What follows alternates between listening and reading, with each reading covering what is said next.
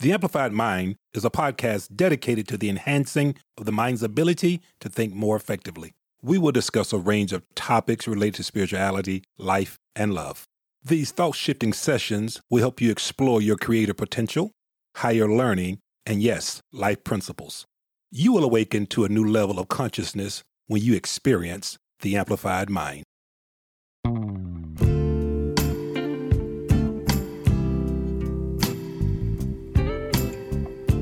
All right, guys, so if you will, let's get your Bibles and let's turn to the book of Genesis. Genesis chapter 2, verse 18. Now, I'm going to give a different twist on this scripture because this is where, for years, the institution of marriage was taken. But I'm not going there today because many people, believe it or not, don't want to be married. The statistics show today that marriage is not as popular. It's not as wanted as it was in years past. And it's not because people choose to live in sin. It's just because people don't want to be married. That's just bottom line. But the scripture, when God gave it to me, I saw it from a different paradigm shift. I saw it from a different perspective. And I want you to really listen and get this message because we're going to talk about the loneliness epidemic. But this scripture is powerful. So let's start. In Genesis chapter 2, verse 18, it says, "The Lord God said, it is not good that man should be alone.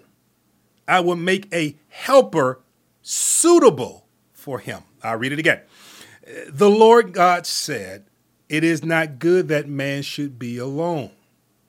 I will make a helper suitable for him. And so, as I stated before, we have come to understand this to mean him creating a wife, because later on it talks about putting him to sleep and taking from his rib and creating a woman. But I'm not going there today because when I looked at the word helper, it was deeper than just a woman. Again, many people don't want to be married, but what the key is I want to home in on is this. It is not good that man should be alone. So we see that Adam was experiencing loneliness. And it didn't say Adam at the time, it said man. So we're going to keep it in that perspective. And I'm teaching this from a principle perspective. It is not good that man should be alone because of the impact of loneliness. But I will create a suitable. The word suitable means what he needs that will cause him not to feel lonely, or what she needs that will cause her not to feel lonely, a suitable helper. So when I looked up the word helper, and I thought this was unique, it's a person or thing that gives help or gives assistance. Listen to that now. A person or thing that gives help or assistance. Now, I thought that was very key because many of us have said a woman. But it says a person or thing that is suitable to administer help so that loneliness is not experienced. So what are some words related to helper? I thought this was key. Apprentice, attendant, a collaborator, a companion, a servant, an accessor, an accomplice. I like this one. An appointee, a backer, a colleague, a deputy, or a follower. So, we see that it's not a wife. A companion, it can be more than just a wife. But I use the word helper because when we look at this scripture, the key is he was lonely. Animals, everybody had an a company person with them to be with them, something to help them further along what they were. 2 frogs, 2 birds, 2 animals. But he was alone. So let's make something suitable. Now, at that point, what he needed that was suitable for him was a woman taken from his rib. Why is this key? Because what was suitable was that which fit him. Oh, you got to get that now. So, in other words, to break the loneliness, I have to give him something suitable that comes from him, that is of him. Oh, I want you to get that now. So let's look at this real and more in depth of loneliness. And again, today's message is titled The Loneliness Epidemic. Feelings of emptiness, sadness, shame, and the subjective perception that one is distant from others are the characteristics of loneliness. Okay? Feeling empty, feeling sad or shame. Depression throws you in that feel of loneliness. And there's a lot of people that can attest to feeling that way. Or the subjective perception that one is distant Someone who is distant, a loner, stay to themselves, or seem to be always by themselves. That's what loneliness comes from. And recent studies have linked loneliness to depression, irritability, preoccupation with negative self-related thoughts. And listen to this, 26% increase in the risk of premature death. Now, where does this come from? Suicide. 26% of people that are lonely, it brings about premature death because the spirit of loneliness is dark. Now, some of you can be honest and say, Kerry, I have experienced it, maybe going through right now, to where I feel by myself, but I'm around a lot of people. See, loneliness doesn't just relate to someone who's by themselves, but it's an internal thing. There's a lot of people that are around people. There's somebody married right now, but yet they're lonely because their mate is not suitable for their needs. Oh my, are you anybody hear me this morning? And so 1/3 of the population, okay, in industrialized countries as America and others has been affected. And listen to this, 1 of every 12 persons are severely affected by loneliness. 1 of every 12 people. So out of 12 people lined up, 1 of those persons is experiencing loneliness. Guys, that's a lot. That's a lot. And if you'll be honest today, whether it's live or in replay, are you struggling with loneliness? Are you feeling like, although there are people around you, you're dealing with a loneliness epidemic? And it's great, guys. It's greater than we think. Oh my. In addition, it appears that social class and income are not barriers to loneliness. So don't think that this is something that deals with people that are broke, busted, and disgusted. No, there's a lot of well-to-do people, very accomplished people that may have money, may have prestige, but they are struggling with loneliness. Come on, guys. Don't think just because somebody's homeless that they're the person. Sometimes the less is the best. And sometimes the more you have. Biggie Small said, more money, more problems. And there's a lot of people that have, when they get money, people don't like them for who they are. They love them for what they have. And so the loneliness epidemic is so real. And it is not good that man should be alone. I'm going to talk about now, we're going to get into what happens when you are alone. So let's look at solitary confinement. Solitary confinement. In solitary confinement, one experiences loneliness. Suppose a prisoner is confined alone in a cell for most of the day with the minimal stimulations and little chance for social interaction. This is the case of solitary confinement, and it seriously harms the mental health of the prisoner. So solitary confinement, listen guys, is something that we've heard of for years that's done in prison when someone is acts out, gets in trouble, and they put them off to themselves. But it's done to break them. Now, why is this important? Because there's a loneliness epidemic going on with solitary confinement, but you're not behind bars and you're not behind a cell. Come on. You are struggling because you have the characteristics of the solitary confinement without the restrictions of the room. And so early in the 19th century, the penitentiary system involved in the United States, first in the Philadelphia, due to the strong spirit of social optimism, about the possibility of rehabilitating individuals with social issues. So they felt with this was created in Philadelphia. They felt that we're going to deal with people that have issues by putting them off to themselves and giving them time to think about what they've done. Well, here's the problem.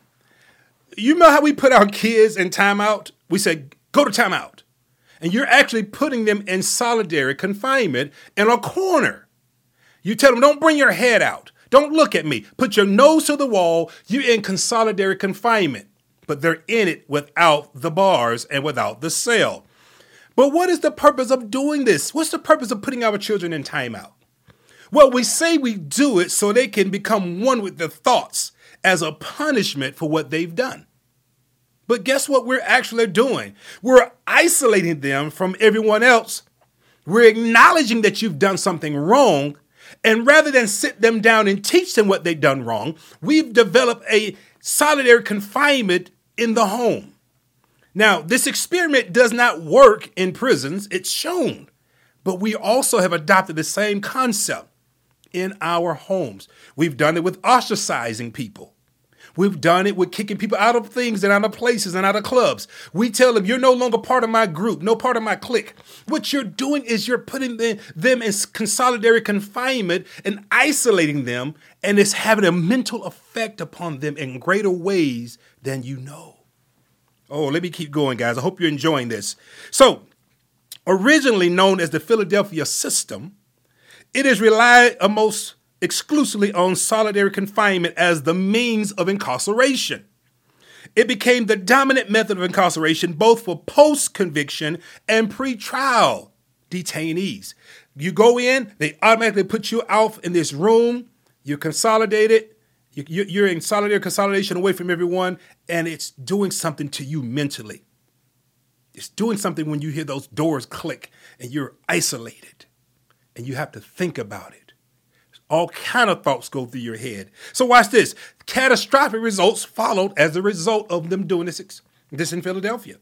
They were putting people in for a long period of time. No interaction with other inmates, not going outside and seeing the sun. You know, if you really study consolidated confinement, sometimes they're in there 22 hours of the day with only 2 hours of outside sun. And it's still confined when they do it. They walk out this little door and they're in a little place and they can see nothing but the sun. So it's messing with them psychologically. Prisoners so detained experience so many mental disturbances. Watch this. And the severity of these disturbances was so extreme that the system fell into disfavor and ultimately was abandoned, that Philadelphia system that they had in place. Now, today, they still do confinement, but they don't do it as much or as harsh as they did back in the 19th centuries. But watch this. The problem is the psychological damage that happens when someone experiences solitary confinement.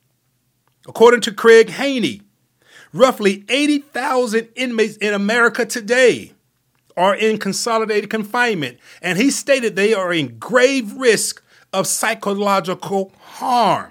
So what they call rehabilitation and putting you in jail and learning for your errors of what you've done actually is institutionalizing them or conditioning them to where they can't function again when they get out. That's why you see a lot of repeat criminals. That's why you see a lot of people doing things and going back to jail, repeat offenders, because they have become institutionalized and they don't know how to function in an open world because of the consolidated confinement. Now, why is this part of the loneliness epidemic? Because when you're doing this or experiencing loneliness by being in consolidated confinement of your home, many of you experienced that during the pandemic, it causes psychological things to happen. Loneliness is not a good thing. He said, according to the conditions of the confinement, they were too harsh for the prison management and the practice of, prison management, what they call incarceration. The problem is when you bring certain things of loneliness to teach someone a lesson, it breaks them. It breaks their will. All kind of spirits start speaking to them. Listen, you don't believe me? Become depressed or get by yourself and get lonely. And you start hearing voices. You start hearing these thoughts that come to you telling you, you're not worthy of this. You're nothing. If you was all that, where are your people at? Where are your friends at? When you become consolidated or isolated, you start thinking thoughts that are not good. When the scripture said, whatsoever things are lovely, pure, honest, just, and of good report, think on these things, it's because life and validity comes from it. But when you're isolated through consolidated confinement or isolated because you're in this, loneliness state or the loneliness epidemic, then depression, health risk, and issues are part of your everyday experience. You don't believe me? Watch this. I remember the movie. And this is key. It says people who have been in consolidated confinement for a long time may find themselves unable to live anywhere else but jail. See, when a person has been confined to something so long, okay, you got to hear this, they mentally become adopted to that environment. So when we went through the pandemic here, just back in 2020, many people experienced the social distancing in their homes or the social isolation, which is nothing but the loneliness epidemic. And many people, our children today, if you go look at studies, our children today are dealing with anxiety, going to the emergency room to where it's become an epidemic, guys. You don't understand. The loneliness epidemic is stronger than we know. But because we try to mask it with social media, we try to mask it with items or living this certain life. But when people turn those cameras off or that picture doesn't get the likes that they want, they experience more loneliness and more isolation. And so the movie Shawshank Redemption gave us a really good view of what it means of the effects psychologically of solitary confinement. You remember the guy Brooks, and Brooks was an older man, and he got out and he went to work at the store. And Brooks was really nice, but he was institutionalized to the point he couldn't work or function freely. And so Brooks realized that they wouldn't take him back to jail, because I think he tried to do something to go back to jail, and they didn't take him back. He ended up going back to the house because they knew what he was trying to do. And Brooks carved up on the thing, Brooks was here. And because of his mental state of not being able to live outside in the free world anymore, because he has become institutionalized due to long extended periods of solidation through confinement, guess what he did? He committed suicide. And that's what we're seeing on great levels today. People that are struggling with loneliness, people that are struggling to adapt to the life or get out here and they social this pandemic we went through these last 2 years, and people having to be stuck in the house, people not being able to get out. It caused great psychological damage. And if you want to get it, just go even real, people who have had COVID and had to go into the hospital and their spouse or their loved one couldn't go with them. That was solitary confinement in their rooms. In this room by themselves, no interaction, and they have a sickness. And all these thoughts are going through their head, and to the point that they end up going deeper into depression and they die. Guys, this loneliness epidemic is real. And if you'll be honest, type on the screen if you're struggling with it yourself, because a lot of people are. Let's keep going. And so the loneliness epidemic in the early 2020, the first shelter-in-place measures to stop the spread of COVID-19 forced millions into physical and social isolation. And guess what it did? It exposed them to loneliness. Loneliness that many of us had never experienced. I remember 2020 when the world, when I look at old videos, one came up the other day of Bishop T.D. Jakes preaching, and just thousands of people everywhere.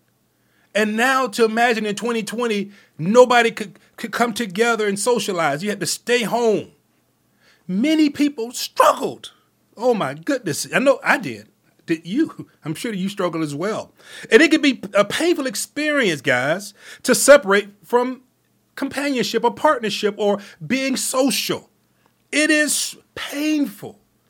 Despite our increasingly isolated society and the forced isolation we experience, watch this, we were not made to live that way. When we read, it is not good that man should be alone, and I will create him a suitable helper, when many of us had to go through being isolated due to COVID, you might have had a helper. You might have not had a helper. You might have had to isolate with someone that was that's why divorce went up during the isolation, because they were isolating in confinement with someone who was not suitable. And the loneliness to get out and be socially active was just, boom, it went to heights unknown. And the loneliness epidemic grew in so many ways. According to the recent study, almost half of Americans feel alone today, left out or meaningful connections with others. Do you know that those are 60 years and above? They struggle, guys. People that are at age 60 and above, I think it was like 45% of them have stated, I'm lonely. Because when you start getting older, friends start dying. Your friends, you can't get out and socialize as they used to. And the older you get, the worse it gets. Why is this important? Because if we don't do something about it now, if we don't learn how to work now with what's happening, it's going to be worse for our children and our children's children. Because we were not made to be alone. The word of God told us it's not good that man should be alone. It is not good that we are in isolation. And the loneliness epidemic is just going to heights unknown. If you throw in the LGBTQ plus, and I've said it wrong, but when people now struggling with their, they struggle to come out. And so now they're coming out with what they are in their sexuality. Now there's the bashing that goes on. There's laws being passed to hold them down and things that are happening. We saw it down in Walt Disney World with Florida. And so when people speak out and start living, guess what happens? People go into loneliness because some of them want their family members to know that they're gay. They don't want people to know because it can affect their, even though we say we practice inclusion, some places don't. Even some churches today, and people will look down upon you if you're not as they say you should be. That's why we practice inclusion here, because you know what? God loves us all. And you know what? People say, well, he doesn't love homosexuals. Well, he doesn't love liars, backstabbers, and two-faced folks. Do you fit that category? Because many people do. And if you do, how dare you judge someone else when you need to look in the mirror and deal with yourself?